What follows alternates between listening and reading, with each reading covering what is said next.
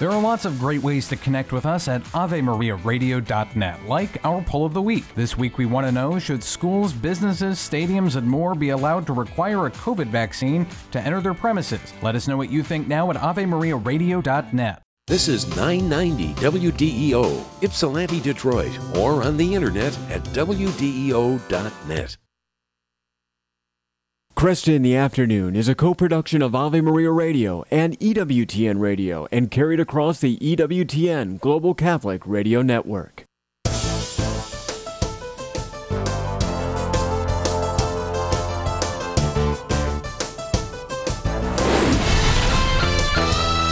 Broadcasting from the studios of Ave Maria Radio in Ann Arbor, Michigan, taking a closer Catholic look at current events, issues, and ideas. This is Cresta in the Afternoon.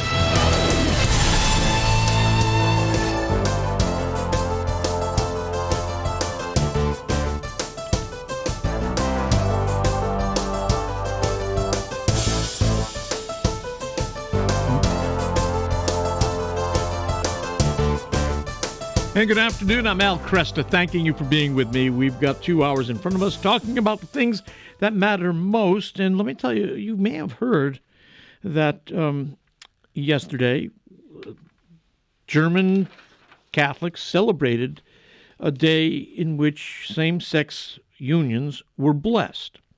And it has the support of the majority of German bishops. Now, they did this in direct defiance of the Holy See's recent statement that we do not have within our authority the power to bless same-sex unions. So we're going to find out what this means. There are some interesting legal questions that we're going to explore coming up next hour. You realize the Concordat that was signed between the Holy See and the German government back in 1933 is still in force.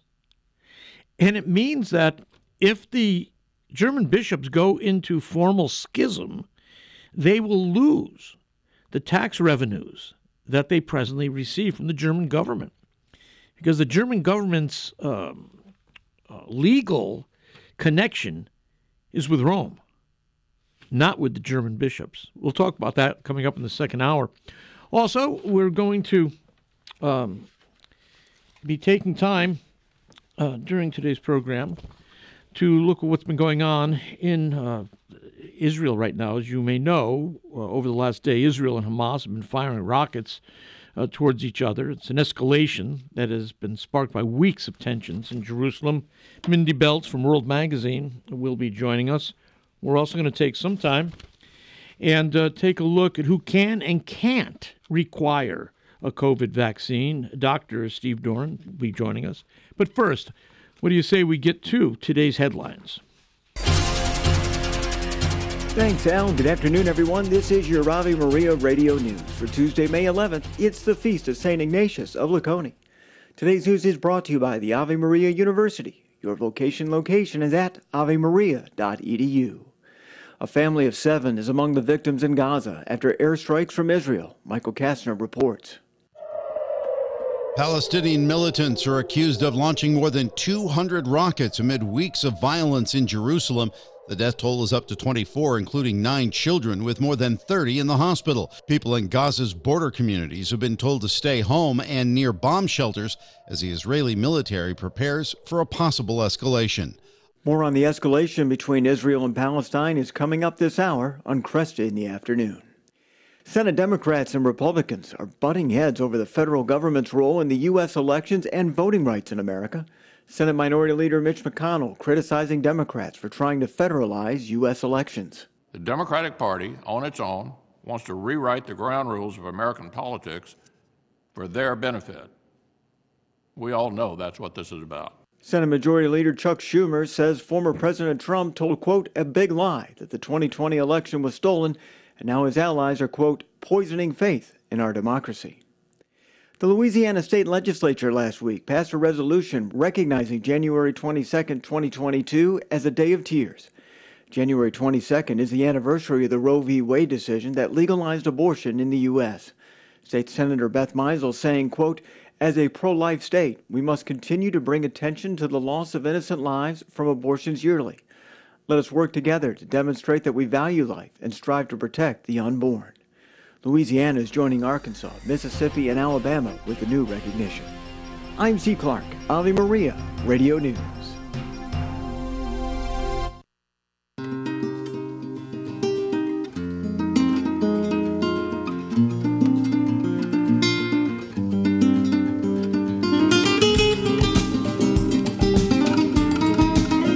Well, thanks again. It's good to be with you.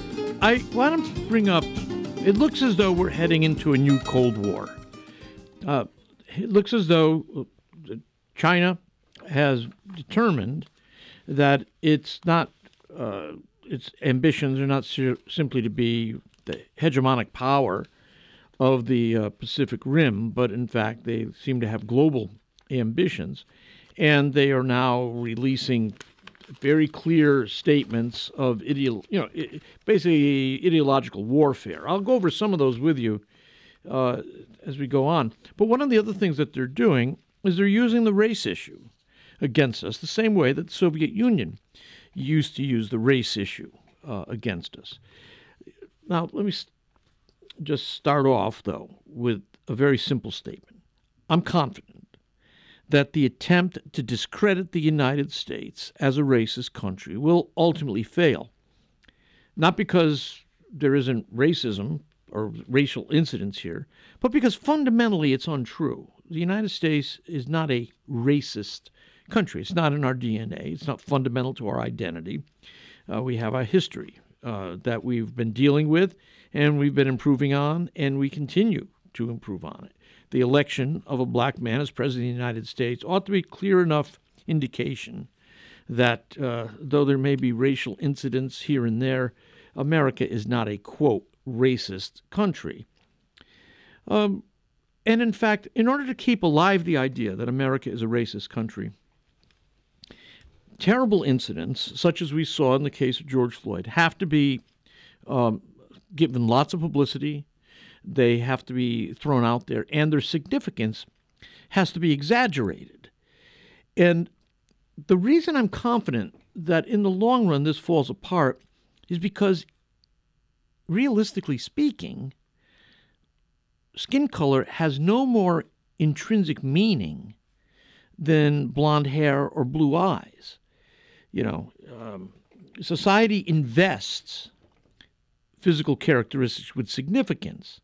But you can't go back to ancient Greece or Rome and expect somebody there to say, "Oh yes, blondes have more fun." That's a social that's social significance that was given to blondes in Western society, right? It's a silly phrase, but you know what I'm talking about. It has no relationship to blondes. Blondes don't have more fun or less fun. Blondes are simply blonde. And it's the same thing with skin color. No, black people are not lazy, nor are they strong, nor are they are people with black skin. And I think that truth is going to prevail. This was what Martin Luther King Jr. made very clear. In reality, skin color has no intrinsic meaning, and that's why people should be judged by the content of their character rather than the color of their skin. Now, we've come a long way since King, unfortunately, because we've now seen a revised notion that skin color has some intrinsic significance, so that you even have white people who now claim they want to be black because they can get some advantage out of it. It's crazy. And of course, it's especially crazy in a land that has so many Christians in it, both Bible-believing Protestants and, Catholics who are committed to the apostolic teaching authority of the church.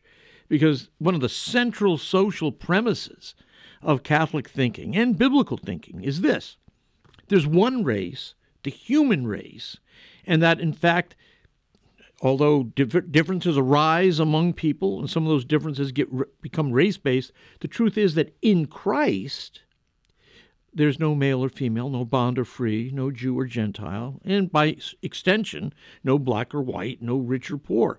In Christ, all those social inventions, all those social realities are erased, and they are seen as lies that divide us from one another. So I think, again, a nation which has strong Christian background eventually emerges from this. And that's what actually we've seen. Though it's been a troubled history, race issues have been given us a troubled history, yet the progress is enormous that we have made over the decades and actually now the centuries. But let me point something out, because recently we've seen a case that got very little attention. It's the case of Tony Timpa. And this was pointed out by Ryan Mills in National Review. I'll tell you this. Let me give you the story this way from his mother's point of view. From her home near Dallas, Vicky Timpa watched the nation erupt when George Floyd was killed in Minneapolis. And she was aware, of course, that $27 million, that was the settlement that the city of Minneapolis agreed to pay Floyd's family. And then she saw last month that Derek Chauvin, the Minneapolis police officer, he was convicted. 2 counts of murder, a count of manslaughter for his role in killing Floyd. She's happy with that outcome. She's glad that Floyd's family received some closure. But what happened to Floyd was terrible. Yet in her mind, her son Tony suffered even worse, if you can imagine. Tony Timpa was 32 years old when he died in police custody in Dallas in August of 2016. Like Floyd, Tony Timpa was pinned down face to the ground more than 14 minutes with an officer's knee in the center of his back, not near his neck, but in the center of his back. He was suffering from a mental health breakdown. And in fact, Tony had called 911 asking for help. That's a little different than with George Floyd. But there was no national uproar after Timpa's death, no national cries for justice or reform. The city of Dallas paid no settlement to Timpa's family. A grand jury indicted 3 of the Dallas officers on misdemeanor deadly conduct charges, but the district attorney dismissed them. Now, the civil case is on appeal after the judge granted a summary judgment to the defense. Vicky says, "It tears me up. We're all human here. We all deserve our civil rights. And Tony suffered horribly, and everybody knows it." So you have these 2 in-custody deaths of George Floyd and Tony Timpa. They are strikingly similar in many, many ways. A policing expert, Michael Lyman, uses both of them in his presentation because he points out that these are abuses of use of force. And the elephant in the room, though, and the key difference that explains the differing public and political reactions to these cases is race. Floyd was black, and so his death became a national rallying cry for racial justice and police reform. And there is, in fact, a wide industry of activists that are focused in on race and race reform and racial conflict in America. There's not a similar industry like that dealing with mental health issues. Timpa was white. He was mentally ill. His death became a rallying cry for no one. There was no narrative to advance in his case. There was no preordained narrative about the significance of race in America or even about the significance of mental illness in America. The focus on the Floyd case was race, and but both cases, from the standpoint of police work, dealt with bad police procedures. There are 2 things that these cases point out. You have bad policing, and secondly, in both cases, you had the belittling of a human person. In the Floyd case, we all know the story. The things that were said, the ignoring of Floyd's appeals, the ignoring of the people standing around. In Timka's case, what you had were some police officers who actually were trying to deal with his discomfort. But you had others who were mocking his complaints. And then when he, in fact, went unresponsive and unconscious, they said, hey, wake up now. It's time for school. Get up and get breakfast. And they teased him. They were teasing him. So you had two things happening here. Poor policing and diminished humanity. And in both cases, you see that. And frankly, both cases, race may have had very little to do with it. But in the case of George Floyd, there's a preordained narrative that we get behind. The reason I bring this up is because I think it's important.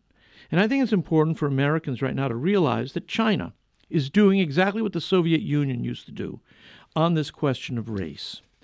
China has gone ahead. Xi Jinping has recently published a book in which he makes it clear that China is the new vehicle for global Marxism, and that that global Marxism speaks the truth about reality.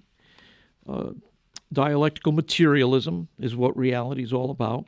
Historical materialism.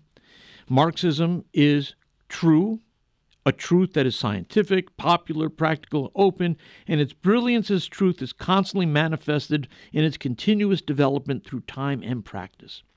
And so Xi Jinping is explaining that the Communist Party of China is in fact the wave of the future. And if you look back at how they report on racial disruptions in the United States, it's amazingly similar to the way the Soviet Union dealt with it. During the classic civil rights era of the 50s and 60s, J. Edgar Hoover was convinced that Martin Luther King Jr. and the Southern Christian Leadership Conference and other civil rights organizations, he was convinced that they were being aided by communists. Now, the truth of the matter is it's been difficult to find any kind of money flow into these organizations from communist organizations. But there's no doubt by looking at communist propaganda of the period that they were exploiting racial division and racial divide in America. And by so doing, they were actually helping to engineer increased racial division and racial divide in America.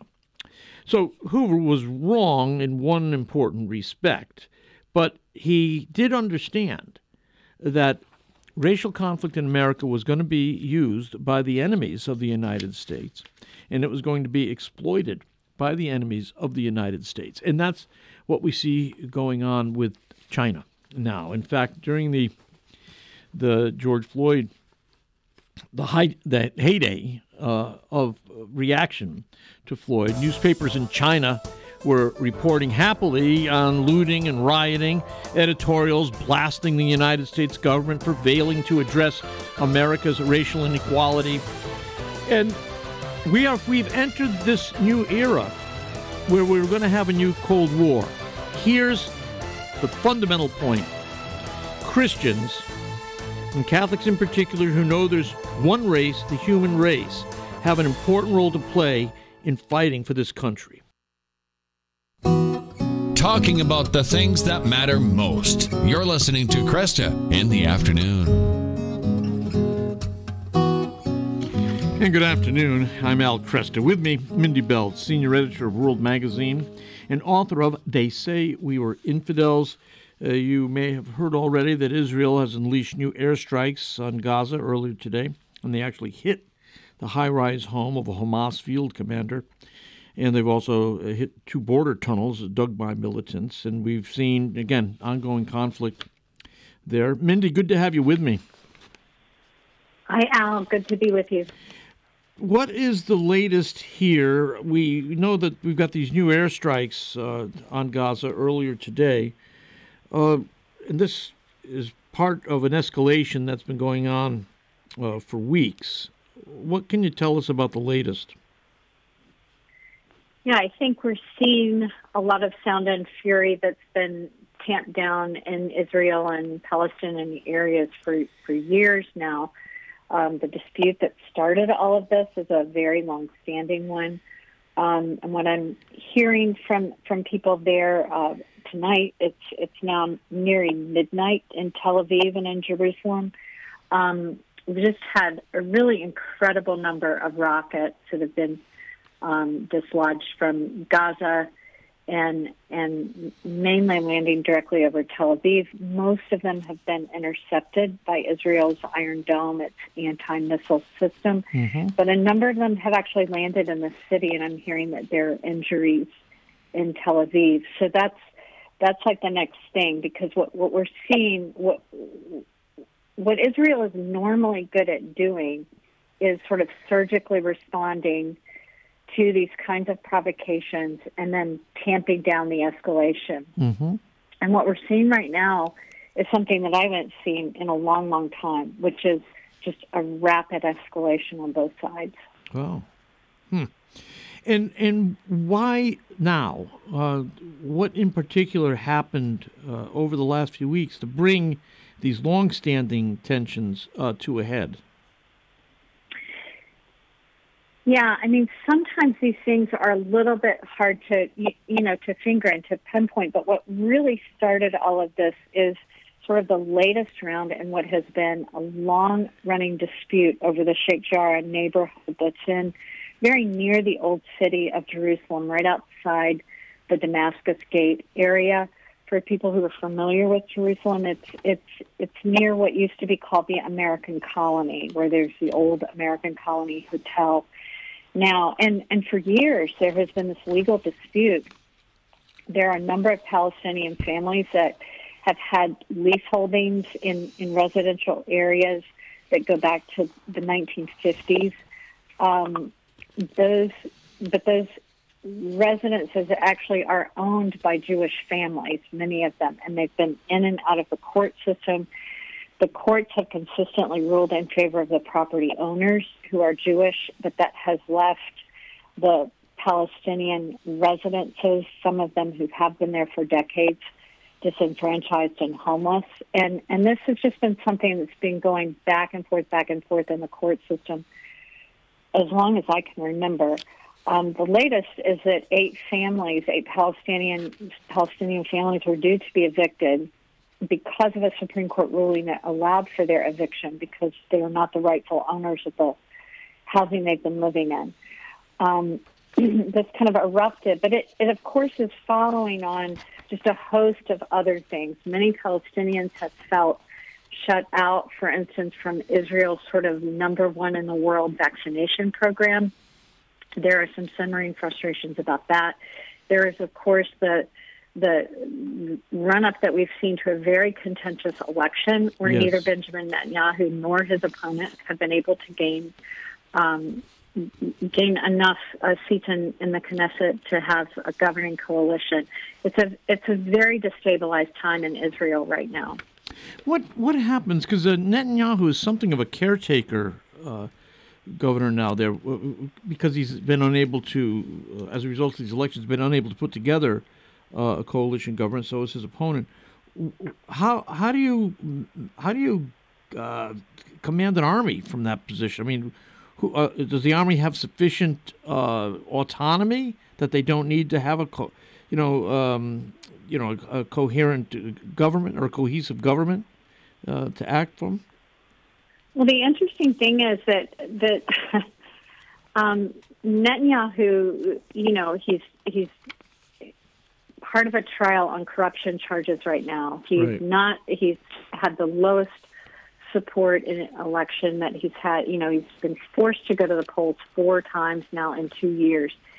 He is a politician under assault, you might say, or under a lot of stress, and yet he remains the most popular politician in Israel. And so because it is a government that's in dispute, it sort of falls to him to continue to serve in the capacity of prime minister, even though he is not the duly elected prime minister.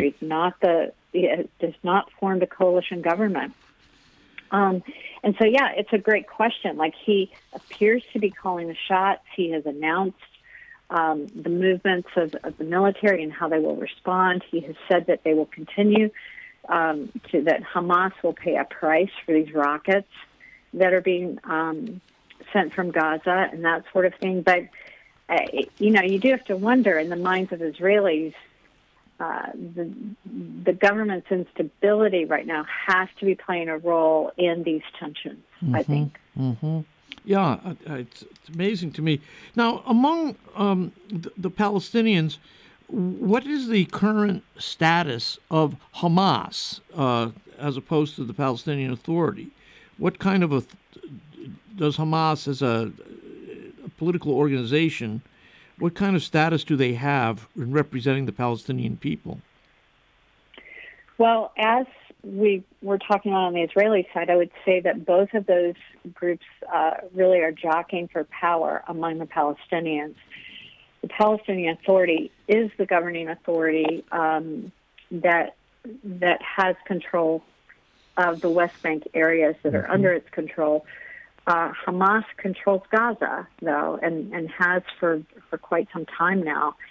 And as a result, it's a very strong player. You know, Gaza is a pretty. I've only visited there once. It is one of the most beleaguered places I've ever been to in the world, to see what the repeated conflict and barrages of attacks from Israel have brought, to see how Hamas has not been able to better conditions at all for Gaza. Gaza feels like a trophy to the failed cause of Palestinian extremism. I mean, it is like it's like they're okay with that. Hamas is okay to allow it to continue to be in the state, to continue to be known mainly as a launching point for missiles, and to continue to allow the people who live there to be in what feels like kind of a prison. Yeah.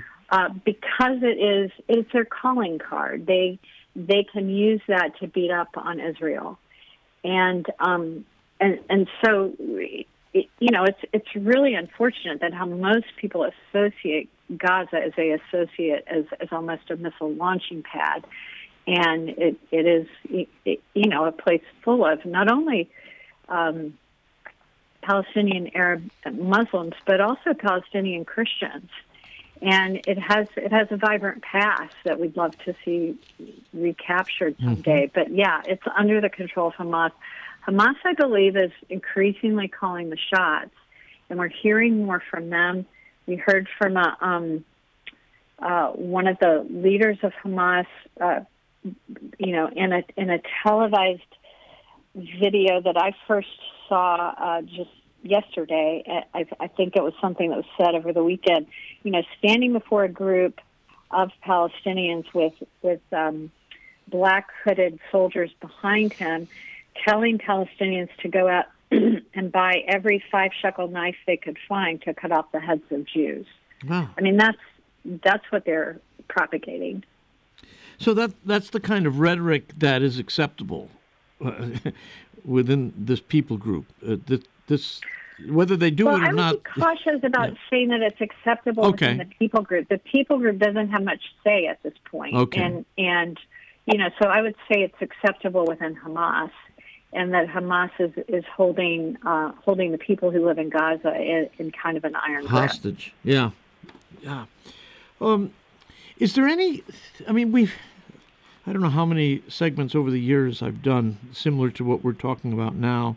I know, right. Is there any, do you see anything on the horizon that conceivably could be a step forward towards civic peace, or at least the absence of war? Well, I would say this, and it's not that dissimilar to what we see in our own country, that we all get frustrated with our politicians, our power brokers on any side of the political aisle.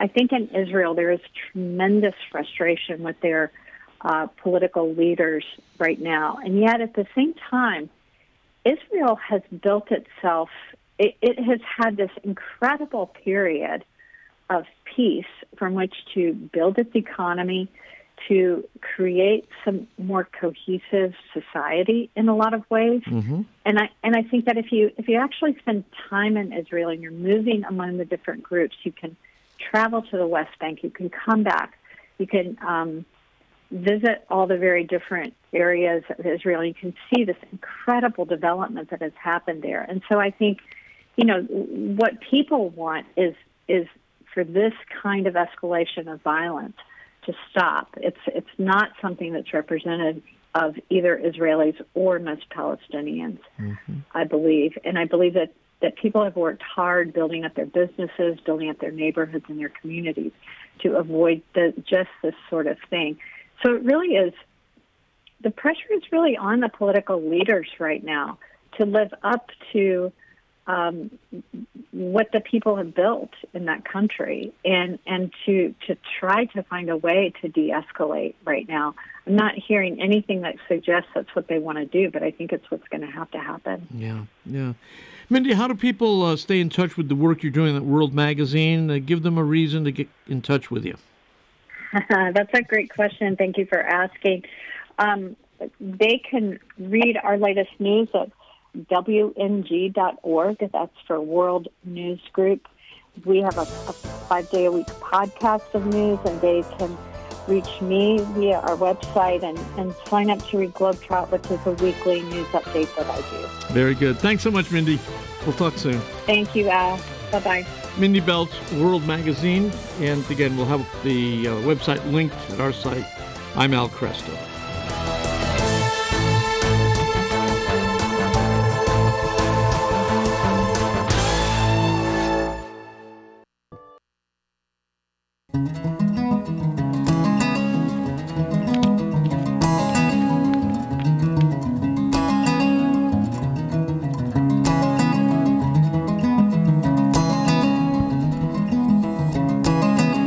Good afternoon.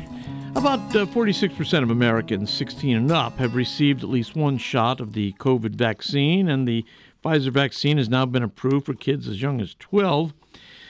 President Biden has vowed that there will not be a federal vaccine passport, and yet businesses, universities, and other institutions are weighing their options on requiring a vaccine. Who can? And who can't make such a demand? My guest is Dr. Stephen Doran. He is a practicing neurosurgeon in Omaha, a member of the State of Nebraska COVID-19 Task Force.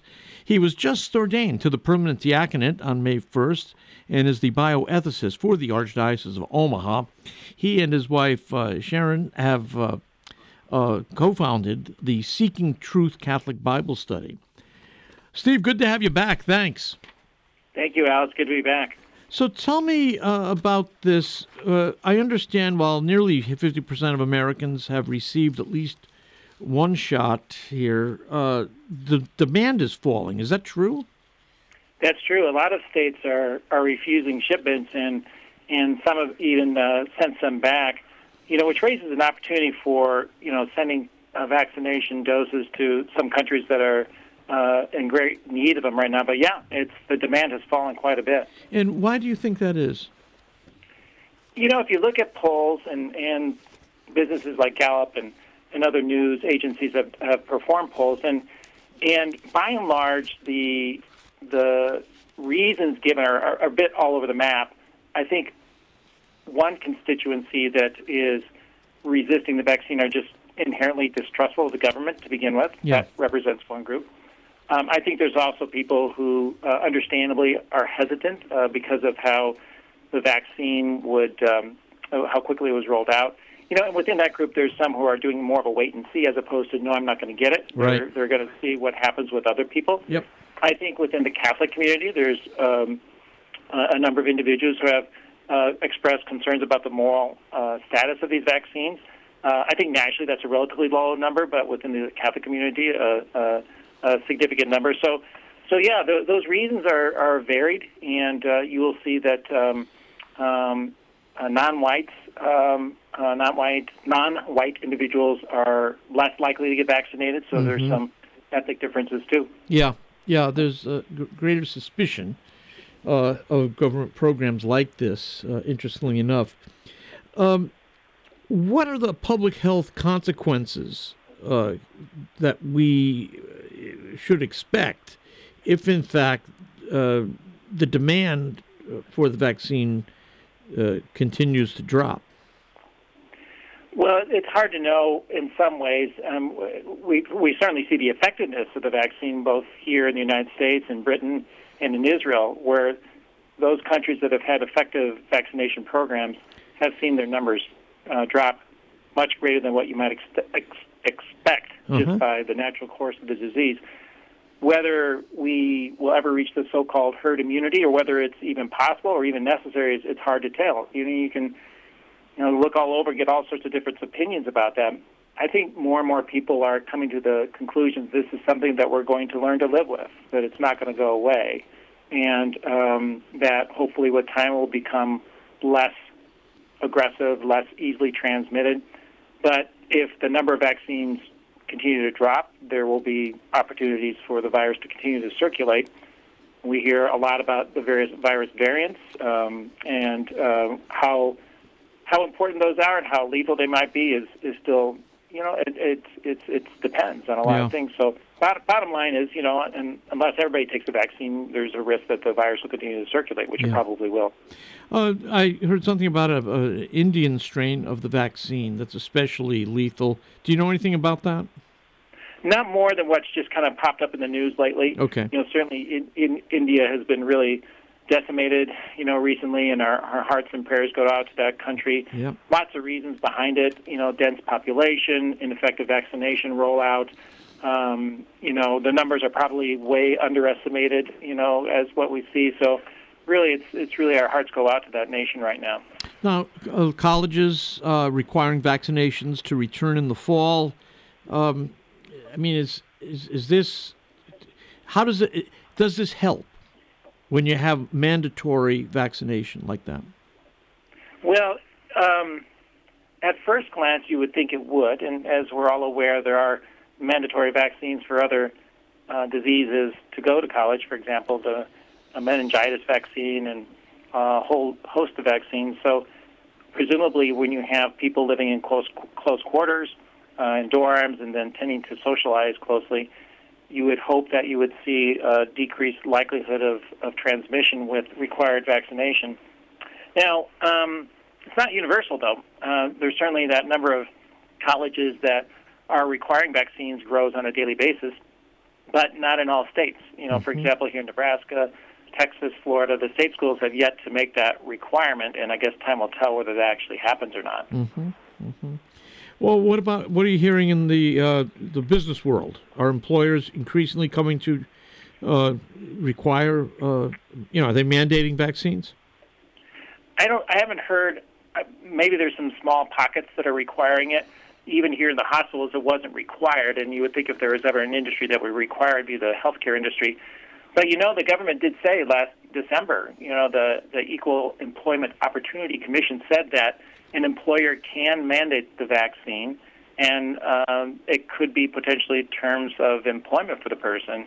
Now, that doesn't mean the employer can automatically terminate the worker, but an employer does have the right to require a vaccine as determined by the government last December.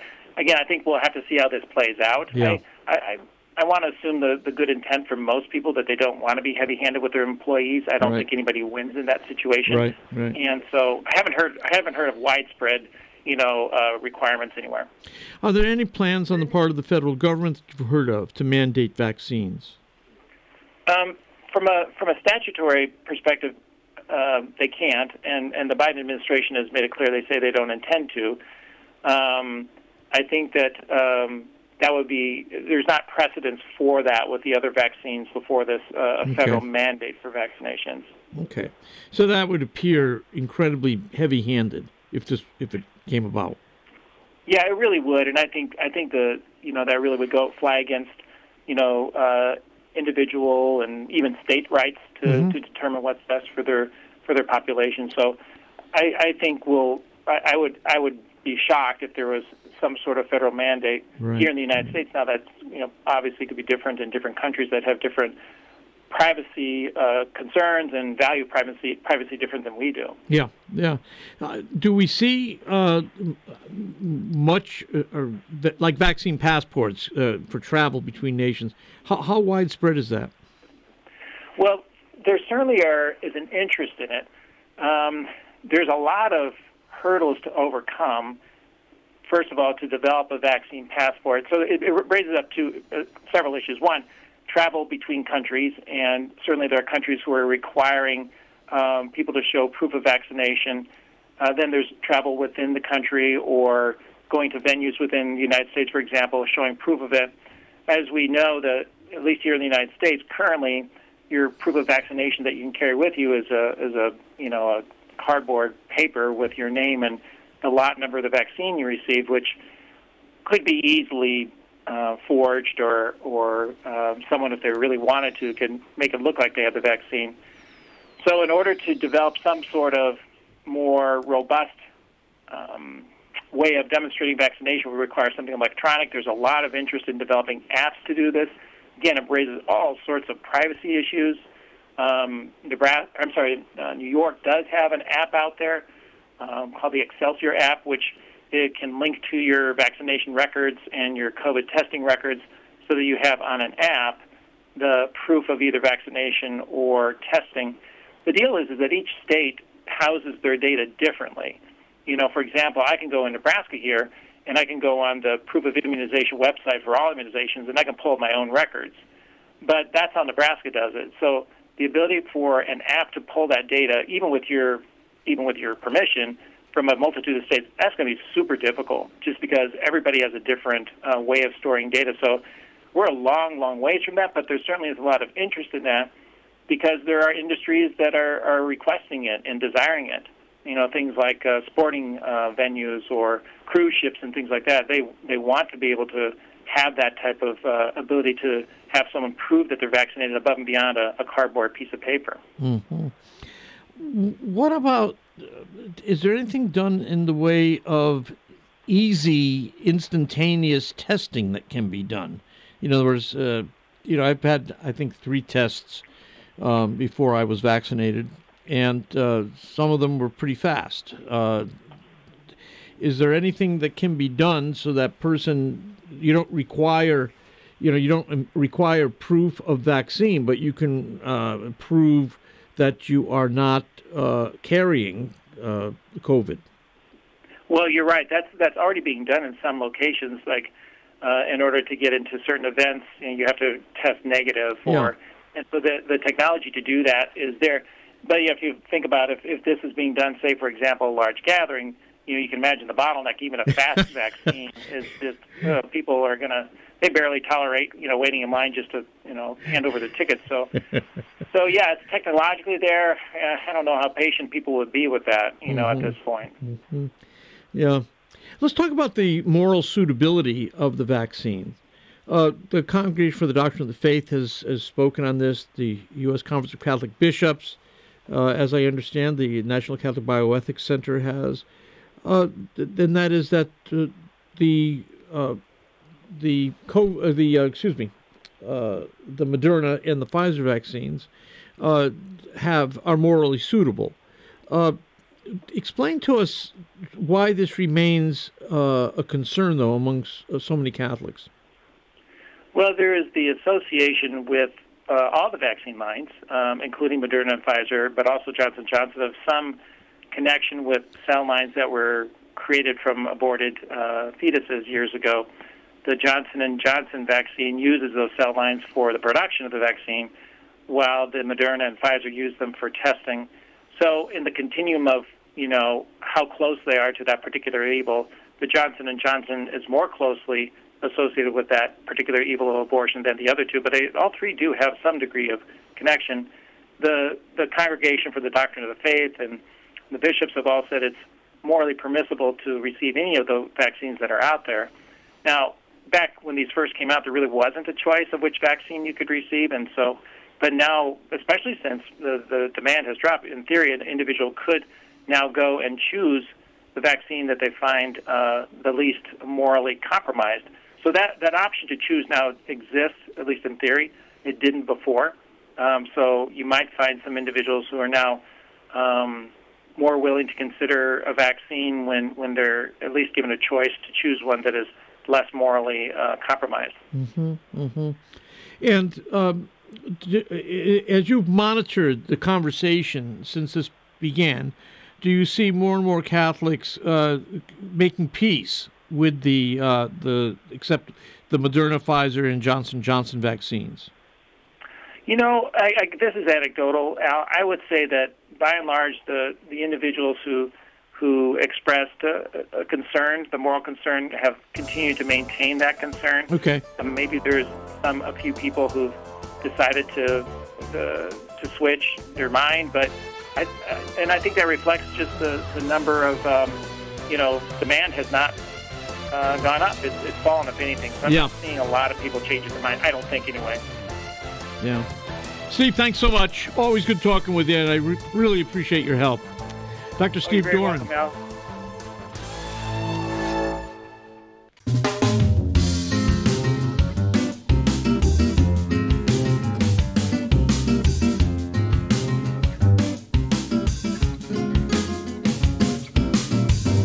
And good afternoon. I'm Al Cresta. I'd like to encourage you to follow up on our conversations by going to AveMariaRadio.net. We have in the Cresta Guest Archives follow-up information, contact information for all of our guests, the institutions they represent, the articles that we may have used in preparation for the interviews. All that stuff is there. So get to AveMariaRadio.net, and you'll see the range of our hosts are posted there on the front page. You can hit the Crest in the Afternoon tab, and that'll take you to all the places you need to go. Now, coming up next hour, Father Charles Fox will be joining us. He's an assistant professor of theology at Sacred Heart Major Seminary in Detroit. We're going to explore this question of what does it mean to be pastoral. It's, at least in theologically conservative circles, when you hear that Father so-and-so or Bishop so-and-so is a, quote, pastoral bishop, or they are concerned about acting pastorally. Unfortunately, for a lot of people, that raises a red flag, meaning that Father so-and-so or Bishop so-and-so is somehow weak in the application of doctrine. Is that fair? We're going to talk it over with Father Fox, and we're also going to look at what's going on in Germany. It's amazing. This hour of Cresta in the Afternoon is co-produced by Ave Maria Radio and EWTN Radio and carried across the EWTN Global Catholic Radio Network. The first and oldest Catholic radio station in the country, 990 WDEO, Ypsilanti, Detroit, an Ave Maria radio station. Cresta in the Afternoon is a co-production of Ave Maria Radio and EWTN Radio and carried across the EWTN Global Catholic Radio Network.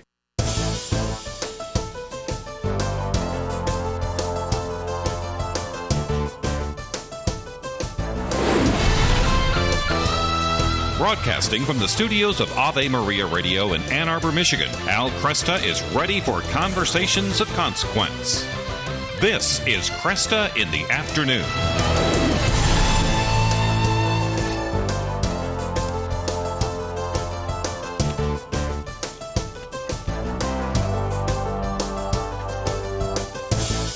Good afternoon, I'm Al Cresta. We're going to be taking a look at two kind of very important but much disputed areas of Catholic pastoral work. First of all, the very question, what does it mean to be pastoral? And why is that word regarded with such suspicion in certain circles? How does the church understand the task of the pastor, the task of the shepherd? We're going to be looking at that with Father Charles Fox. Also, Father Goran Jovic will be joining me from St. Patrick's Seminary in Menlo Park, California, to look at what happened in Germany yesterday. Remember, May 10th was going to be the day that German bishops, at least the majority of them, had said they're going to be blessing, or allowing priests, anyways, to bless same-sex unions of some sort.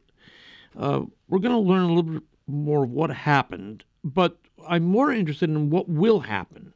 How will the Holy See respond to German bishops who no longer echo what the church teaches on the status of same-sex relationships? So that's coming up a little later in this hour. But right now, let's get to today's headlines.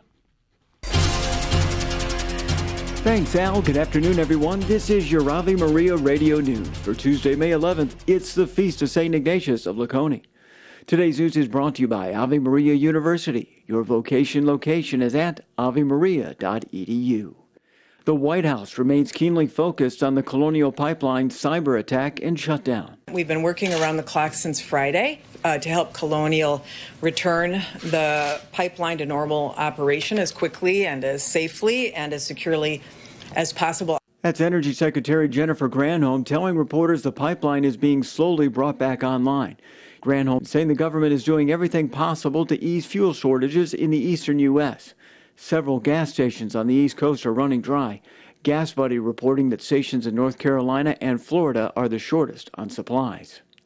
The Suez Canal Authority is expanding the waterway after the Ever Given cargo ship was stuck for nearly a week in March. According to Reuters, an 18-mile section will be widened by 130 feet. The president of Egypt instructed the project to be completed within 2 years. Some members of former President Trump's cabinet will be testifying in a hearing about the Capitol riot. Tomorrow's hearing in the House will focus on the events of January 6. That's when pro-Trump rioters stormed the Capitol in D.C. just as Congress convened to count the Electoral College votes of the 2020 presidential election. The witnesses include Christopher Miller, Trump's acting defense secretary, and Jeffrey Rosen, Trump's acting attorney general. The governor of North Dakota has vetoed parts of a pro-life funding bill last week that penalized state universities for conducting business with abortion providers. The portion vetoed had to do with higher penalties, but it still blocked universities from working with abortion providers. Christopher Dotson, executive director of the North Dakota Catholic Conference, told CNA, quote, "It's a win and a pro-life victory." I'm Steve Clark, Ave Maria Radio News.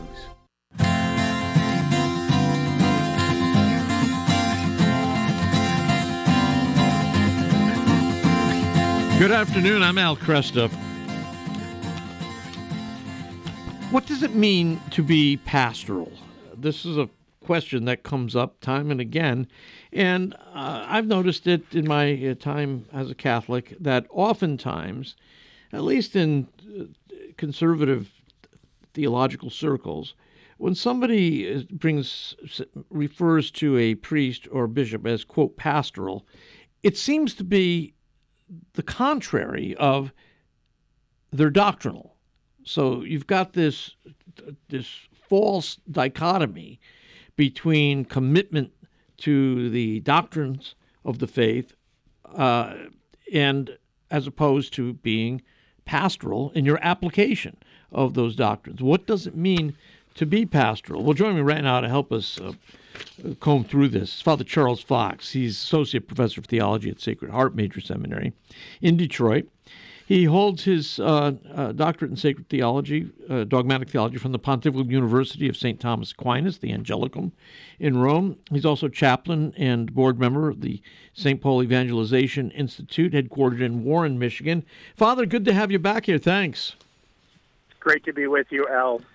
Let's go to this question of what it means to be pastoral. First of all, what was the occasion for your writing this article for Catholic World Report? Was there something that you had come across that provoked your writing this piece? Very much came out of my reflection on my own ministry, serving as a formator of seminarians. In fact, the first iteration of this article was an address I gave at our annual faculty retreat at Sacred Heart at the beginning of the academic year. Mm-hmm. And it seemed to me that this question is of paramount importance, precisely in order to bridge the kind of gap that you're talking about, between the doctrinal emphasis and the emphasis, however you want to put it, on, relating to the people or on love, as love is often misunderstood. Mm-hmm. So it was important to me, as a formator of pastors, to think a little bit about what we actually mean when we use that term. Yeah.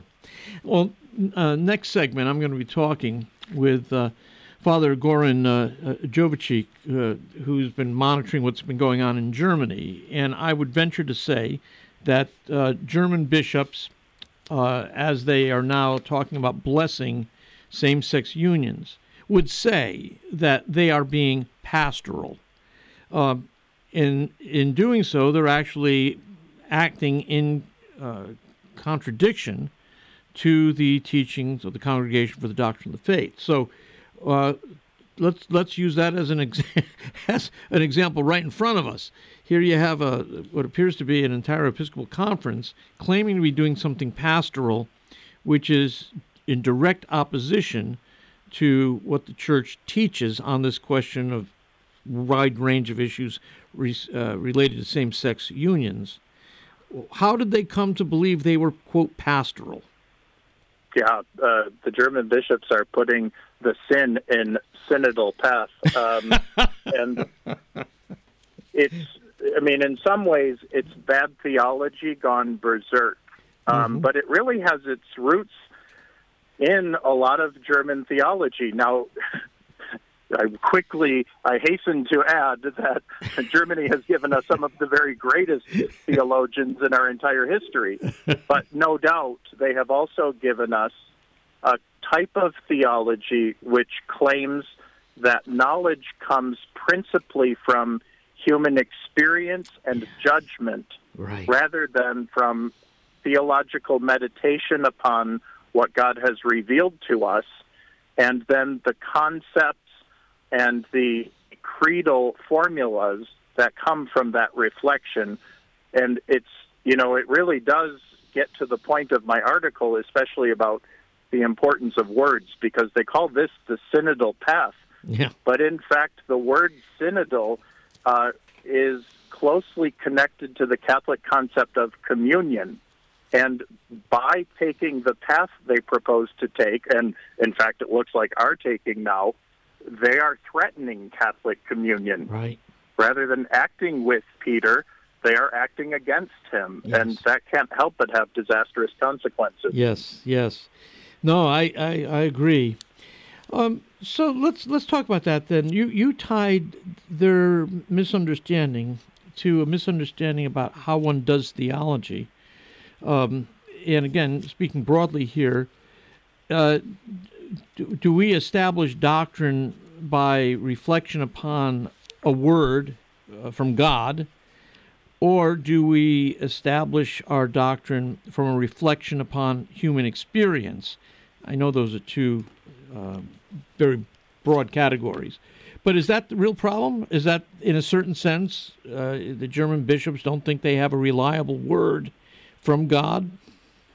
I believe it's the root problem. Yep. It may not be the immediate problem, but I believe it stands behind what's happening today. Basically, their position would be that you have to look to people's lives as they are in order to find truth. Now, certainly, you are going to find some truth there. Sure. But human experience is always subordinate to, at the service of, divine revelation, and the Church's reflection on what revelation means. And as you know, there can be development of doctrine, sure, but there cannot be a radical break from the doctrine of the past. Right. And I'm afraid that, some of this kind of experiential theology would take things so far as to say that if today's human experience directs us to do so, we ought to make a break from traditional theology. Right. Yeah, it looks that is the way that they are thinking. Is this something which, in Protestant circles, where I trained many, many years ago, this was called liberal theology, by which you begin the discussion of theological norms and standards from your experience. The scriptures themselves are looked upon as simply a record of the religious experiences, of the Hebrews, and then eventually the first generation following Jesus. And so you have to look to their human experience in order to come up with proper norms and standards. But you would never see a word from God which comes in contradiction to one's norms and standards. So love, what does love mean? Well, we look to human beings for how they determine what love is. And same-sex couples can, quote, love one another, therefore they can't possibly be engaged in behavior which violates the will of God. Right. And, of course, it relies upon, it's sort of like building a house of cards on a sandcastle. Yes. Because this argument relies on a misunderstanding of what love is. Right. Love is not just self-reported good feeling. Love is, first and foremost, a theological virtue, a gift given by God, first in baptism, and then, reinforced, amplified, especially in the sacrament of the Eucharist, which is known as the sacrament of charity. Mm-hmm. And we look to the cross for the ultimate example and model of what love really is. Right. And so it's not about emotions principally, but about self-giving. And for lots of reasons, the kind of so-called love, they're referring to is not, in fact, true Christian love, even though there can be some elements of Christian love in those relationships. Sure, that is true. But it does not pertain to the same-sex nature of the relationships. It could have to do with friendship, or there are lots of different kinds of love. Yes. Many of which are good. Yes. But it's not the relationship itself. That's right. Which by definition is outside of God's plan. Yeah. And God's plan is for our good. I mean, that's one of the things sometimes I think, not you, but we can forget collectively, is that this is good news for everybody, including people in so-called same-sex relationships. That's right. That's right. Well, this gets complicated, and you address this further complication in another article that you did with Catholic World Report, and that is, what does it mean to love in an age of tolerance? What does it mean to love? Tolerance now is held out as, in some ways, the supreme social virtue, right? I mean, we've got to be, we have to withhold all judgment towards others. That tolerance requires us to basically accept the position, the behavior of people who claim that they are acting in their own best interest or in the best interest of others. We have to be tolerant of their behavior, tolerant of their teaching, tolerant of their attitude. What is love in an age of tolerance? Love is precisely what people need today, because in a world of self-seeking, a world not only of self-seeking, but a world that encourages self-seeking, self-satisfaction in every conceivable way, to see self-sacrifice modeled in the lives of Catholics and our brothers and sisters, in Christ, is to see not only a beautiful example, but really what the world needs today. The world needs solidarity. The world needs ultimately communion. The world needs relationships based on self-giving rather than on domination and self-seeking.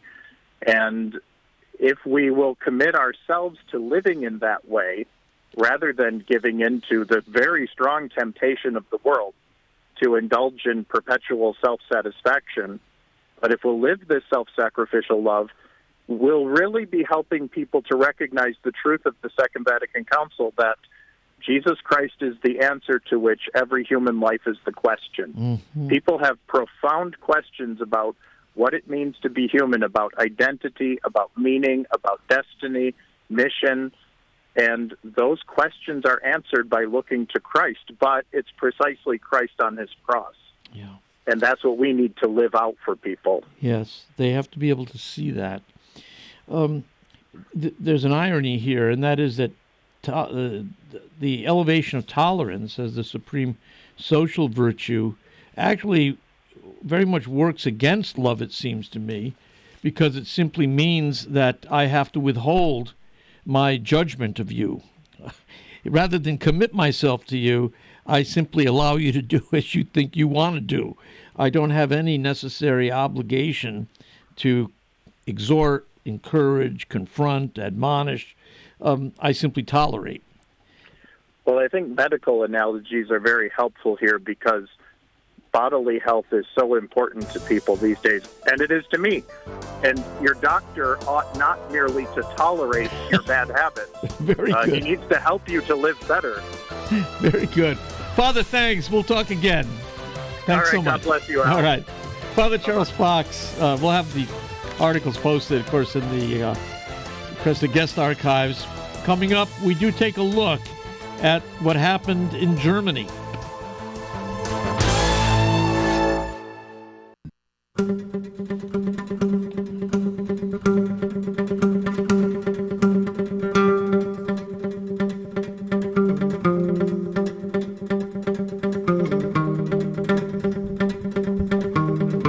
Good afternoon. I'm Al Cresta.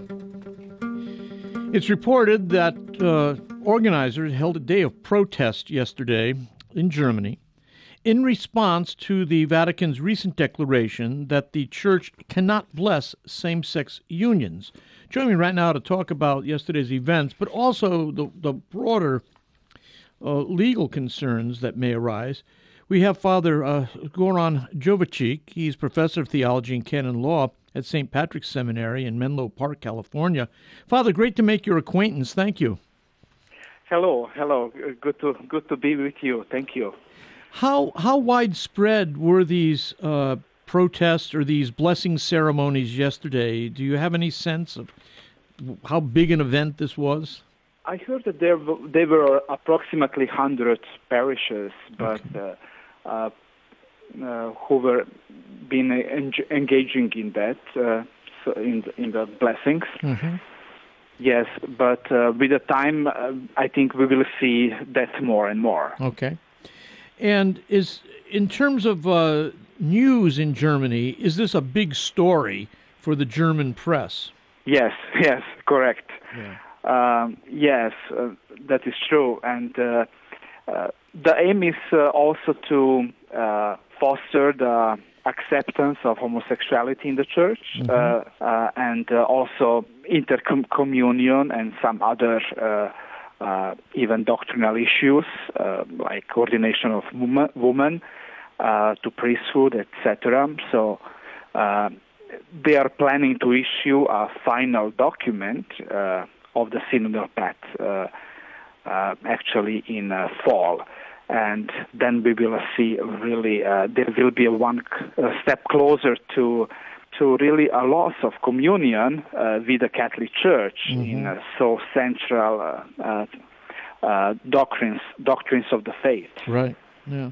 So what happens if the Holy See declares that the Catholic bishops of Germany are in schism? What is the Church's legal status in Germany at that point? Yes, so it's a very good question, and I hope and I pray that we will avoid a schism in Germany. However, I think we are already on very dangerous path, and so when they will actually issue those new norms which will foster all that topics which we mentioned, there will be one step closer to the schism, and so the Holy See in that case will probably invite them to recant, and if those singular bishops will not recant, they can be excommunicated. They will be excommunicated de facto by the law itself. Okay. Whether because of heresy or losing the communion with the Catholic Church. Mm-hmm. So, and in that case, they will be not able to exercise to their office as bishops. And also all the privileges which are connected to that. But the church competent authority, that is the Holy See, will have also to write a letter of excommunication and removal of office of those bishops. But since the Catholic Church in Germany has a public corporation status there, according to the Weimar Constitution, German Constitution, they can, of course, like taxes, for example. They will be not able actually to retain everything, all those benefits. In that case, so they will be actually losing those benefits. Okay. And I don't think so that Germany would disrespect the Concordat with the Holy See. Okay. So the German bishops are not a partner, but the Holy See of the Concordat, which establishes the juridical personality of the Catholic Church and of the dioceses and parishes and other institutions. Probably the German government will have to find another way how to resolve this situation. For example, maybe they will allow to the schismatic bishops to register as maybe German Catholic Church and or to register as a public corporation, and then get those church taxes from the members which will support them. So the Concordat that exists between Germany and the Holy See exists independent of any particular bishops that are operating in Germany at any given time. This is an arrangement. Correct. Okay. So if the Holy See then determines that these bishops are in schism, those bishops, those dioceses, will lose their legal right to receive taxes, revenue from taxes. But they would also then be able to reincorporate as a different church, like you say, the German Catholic Church, rather than the Roman Catholic Church. Yes. The history on this is not very hopeful, right? I mean, during the 1930s, there was a real effort I made, certainly with German Protestant churches, to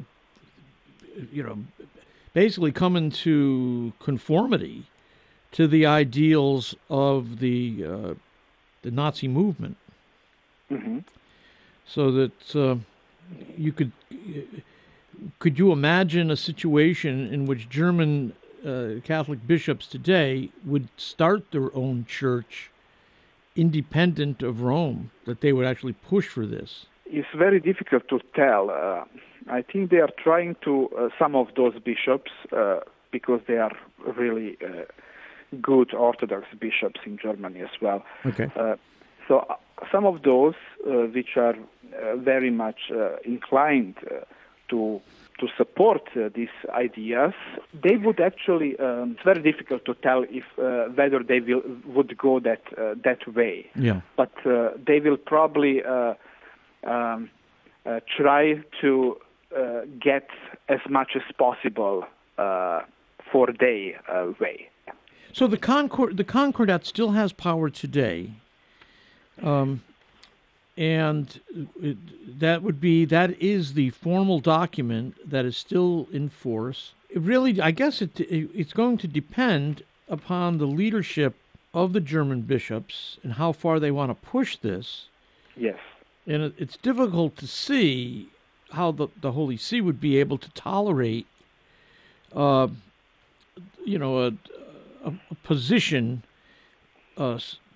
supporting same-sex acts, same-sex marriage, same-sex behavior, and continue to call that group of bishops Orthodox in any sense of the meaningful sense of the word. It would seem to me Rome would have to act. Yes, for sure. Because so we have already the CDF reacting pretty clearly, but despite that, there are some bishops who are not actually taking that enough seriously, and so the Holy See is now engaging in dialogue, but also the dialogue cannot be forever. Right.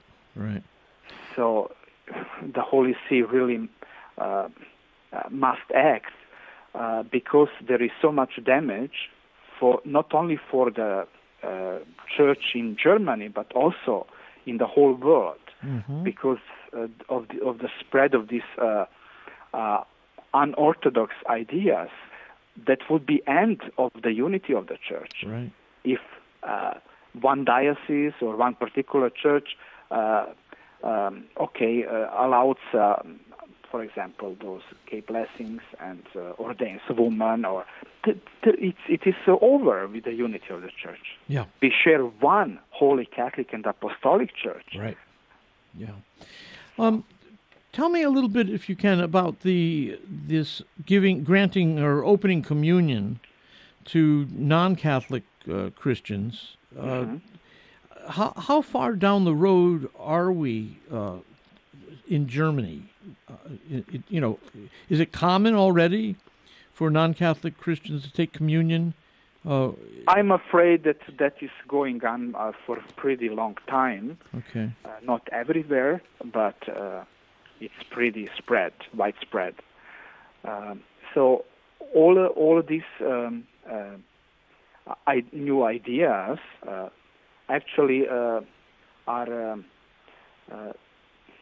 not a new one, unfortunately. So, but now it received another quality, or for example, they will put that everything on paper in their policies. Right. So that is really. So they are not anymore really ready to do that in informal way, but they want to act new norms with regard to that. Right. I mean, that takes on a whole new dimension once they correct. Yeah. It's no longer just de facto; it becomes de jure. You've got it in law now. If they decide to put it in law, I don't see how the Holy See cannot respond in a very formal way themselves. Father, hold it for a moment, please. We have to take a break. We'll come right back.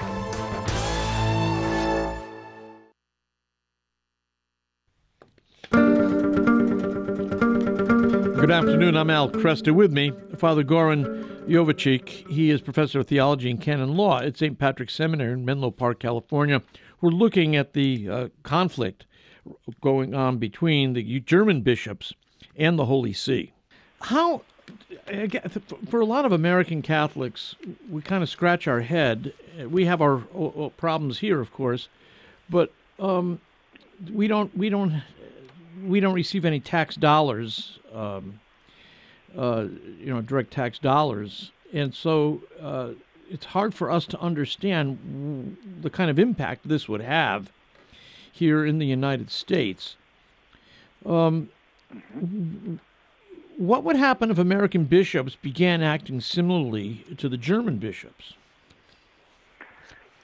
So I can recognize a big difference between the United States and For example, with regard to the Bishops' Conference, I don't think so that these ideas would spread in the United States so easily. I think that we have really most of the bishops are very much in line of the with the Catholic teaching. Right. Yes. So I don't see the same threat like in Germany, because I'm afraid that in Germany the majority of bishops is on that on other side, who is pushing for this for these ideas. Wow. So that is the big difference. Yeah. Can you give us a little bit of the history on that? How did it come about that such a large percentage of the German episcopacy came to hold kind of theologically liberal positions on same-sex blessing and also intercommunion? Yes. What's the history there? Yes. So we had a very hostile government with Chancellor Bismarck in 1870s. He was very much he really hated the church, and he wanted to nationalize the Catholic Church in Germany. But the bishops at that time, they were very clear, and they were very loyal to Bishop of Rome. And we know that there was a pushback from them when he was trying to separate them from Rome, actually. So now we have a different story because of modernism and zeitgeist and secularism, and they so much entered our mentality, our church, our universities. So it is a really a complete different situation now. And I see really a big problem that we are not able to resolve this issue so easily. I'm so afraid, really, from schism, and I would really, I pray so much that does not happen. But unfortunately, we get so far. I'm afraid.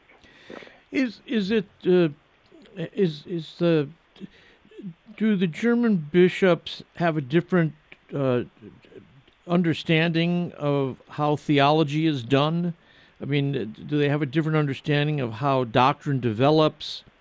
Because the Church has been pretty clear on this question of same-sex relations. There's not been a lot of wiggle room. The Church's teaching has been quite clear here. How did they move away from orthodoxy towards this position they have now? Unfortunately, probably the educational system is the root cause, because many German professors of theology or canon law, they actually even reject the magisterium of the Church. I see. Okay. So they say, okay, we have a freedom of research, so theology became one science without any binding authority. Gotcha. So divine revelation is not, I guess, divine revelation is not seen in the same light that the Church has seen it in the past. I mean, if you don't believe that God has spoken, if you don't believe you've got a firm revelation from God that you can comprehend, and which is understandable, if you think that it's always about human reflection upon the human condition, or our mores, if you don't believe there's a word from God that is distinct from human opinion, you have a hard time standing against changes in popular opinion. Yes, and those three sources of the Catholic dogma, as you said, Holy Scripture, then Magisterium and sacred tradition, they make sense only together. Yeah. And some of these professors and even priests, they reject the teaching authority of the Church, which is entrusted to the Pope and to the College of Bishops, to teach the faith authentically.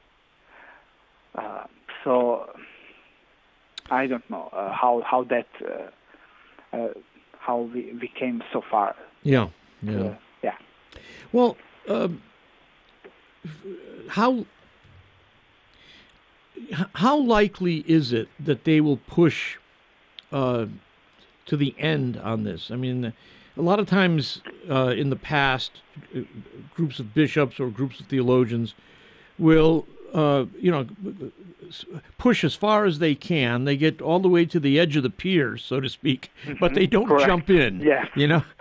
They begin to, they walk it back. Eventually they walk it back. They want to see how far they can go before they are pulled back. Are you hopeful that that's what we're going to see here? I yes, that would be a better scenario for sure, and that is my hope and prayer that they will recant, and so they will push. Yes. Well, thank you so much for being with me, Father. It's wonderful talking with you, even though the topic is difficult. You've given us a lot to think about, and I thank you for taking the time. Thank you so much. Thank you. God bless you. Bye-bye. Thank you. Father Goran Jovic, he is a professor of theology and canon law at St. Patrick's Seminary in Menlo Park, California, and he pointed out in an article we came across last week that, interestingly enough, the Concordat that was signed in 1933 between the German government, that was the year after Hitler's rise, by the way, the Concordat that was signed between the Holy See and the German government is still operative today. That was signed with the national authority of Germany. They signed it with the Holy See. It wasn't the German bishops that signed it. It was the Holy See that signed it. And so consequently, if the Holy See determines that the bishops of Germany, for the most part, the majority, are now apostate or in schism, then the German government is duty-bound to withhold revenue. They usually, as you know, there's a church tax in Germany, so people are taxed, and that money then goes to the church. But if the Holy See determines that the German bishops are in schism, then the German government can't do that any longer, because the German bishops will lose their standing as authorized recipients of those tax dollars. So perhaps Orthodox bishops would remain in communion with the church, and they would still probably qualify. But it gets complicated. But it's something in the United States we don't think about, right? We don't worry that somehow if a particular group of bishops in the United States seems to get theologically crazy, we're not worried about losing vast amounts of revenue. We've lost contracts with the federal government because the Catholic Church in the United States, in various dioceses, would not agree to release children to same-sex couples. So in some places in the United States, we lost our ability to do the ministry of adoption. We've had other contracts. The U.S. government had a contract with the U.S. Conference of Catholic Bishops for a variety of social service projects that we had, and we related to human trafficking. And because we would not refer for abortion, and we were not big on contraception, right, then the U.S. government said they didn't want to work with us. Well, this goes back a few years now. But that's about as bad as it gets. We don't all of a sudden lose this extraordinary amount of revenue because we don't depend on tax dollars for that revenue. The Germans do. So it'd be interesting to see how this plays out, as it goes forward. Oftentimes we have seen, throughout the history of the church, oftentimes we've seen groups of bishops or groups of theologians or individuals begin to propound a view of the faith which turns out to be heretical. And sometimes they end up getting excommunicated, sometimes they don't. Oftentimes what happens is they repent. They rewrite their teaching. Sometimes they just stay silent and they don't take the next step and teach the heresy. In other words, theologians can often speculate about theological matters. It's when they actually begin to teach they get into trouble. Hans Küng, for instance, was never excommunicated for his teaching. He just had his license to teach Catholic theology revoked. He continued to be a theologian, but he no longer had any authority to teach as a Catholic theologian. He remained a priest, and as far as I know, he remained,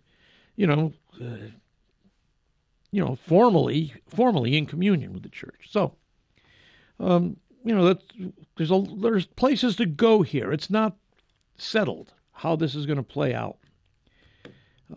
But it's one thing I'm sure of. It will be interesting. And we will learn a lot about how the Holy See governs when a conference of bishops seem committed to a path which is in direct opposition to the path that the Catholic Church is actually going down. We'll see what happens.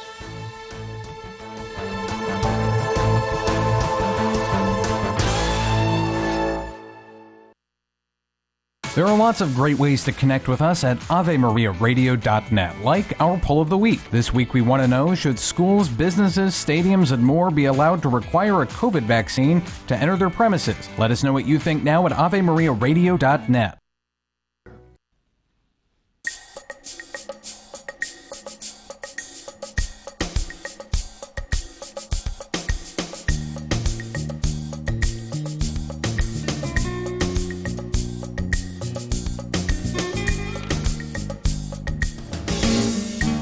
Good afternoon. I'm Al Cresta. Thanks for being with me today. And do follow up on our conversations. We've got follow-up information in the Cresta guest archives. Just go to AveMariaRadio.net. Follow up on the conversation with Mindy Belts or with Deacon Steve Duran or with Father Charles Fox or, of course, this recent one here with Father Goran Jovichik. We'll have follow-up information there. Any books that we mentioned will be available in the online bookstore as well. So head on over there to AveMariaRadio.net. That's AveMariaRadio.net. And stay tuned because Catholic Answers Live is picking up the conversation as I go off the air. And Lord willing, I'll be back tomorrow for another edition of this thing we call Cresta in the Afternoon. And I'll see you then.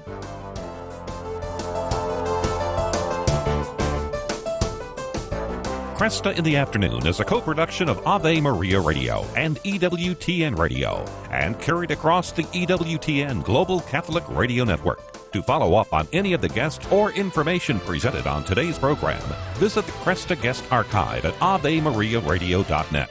That's AveMaria Radio.net.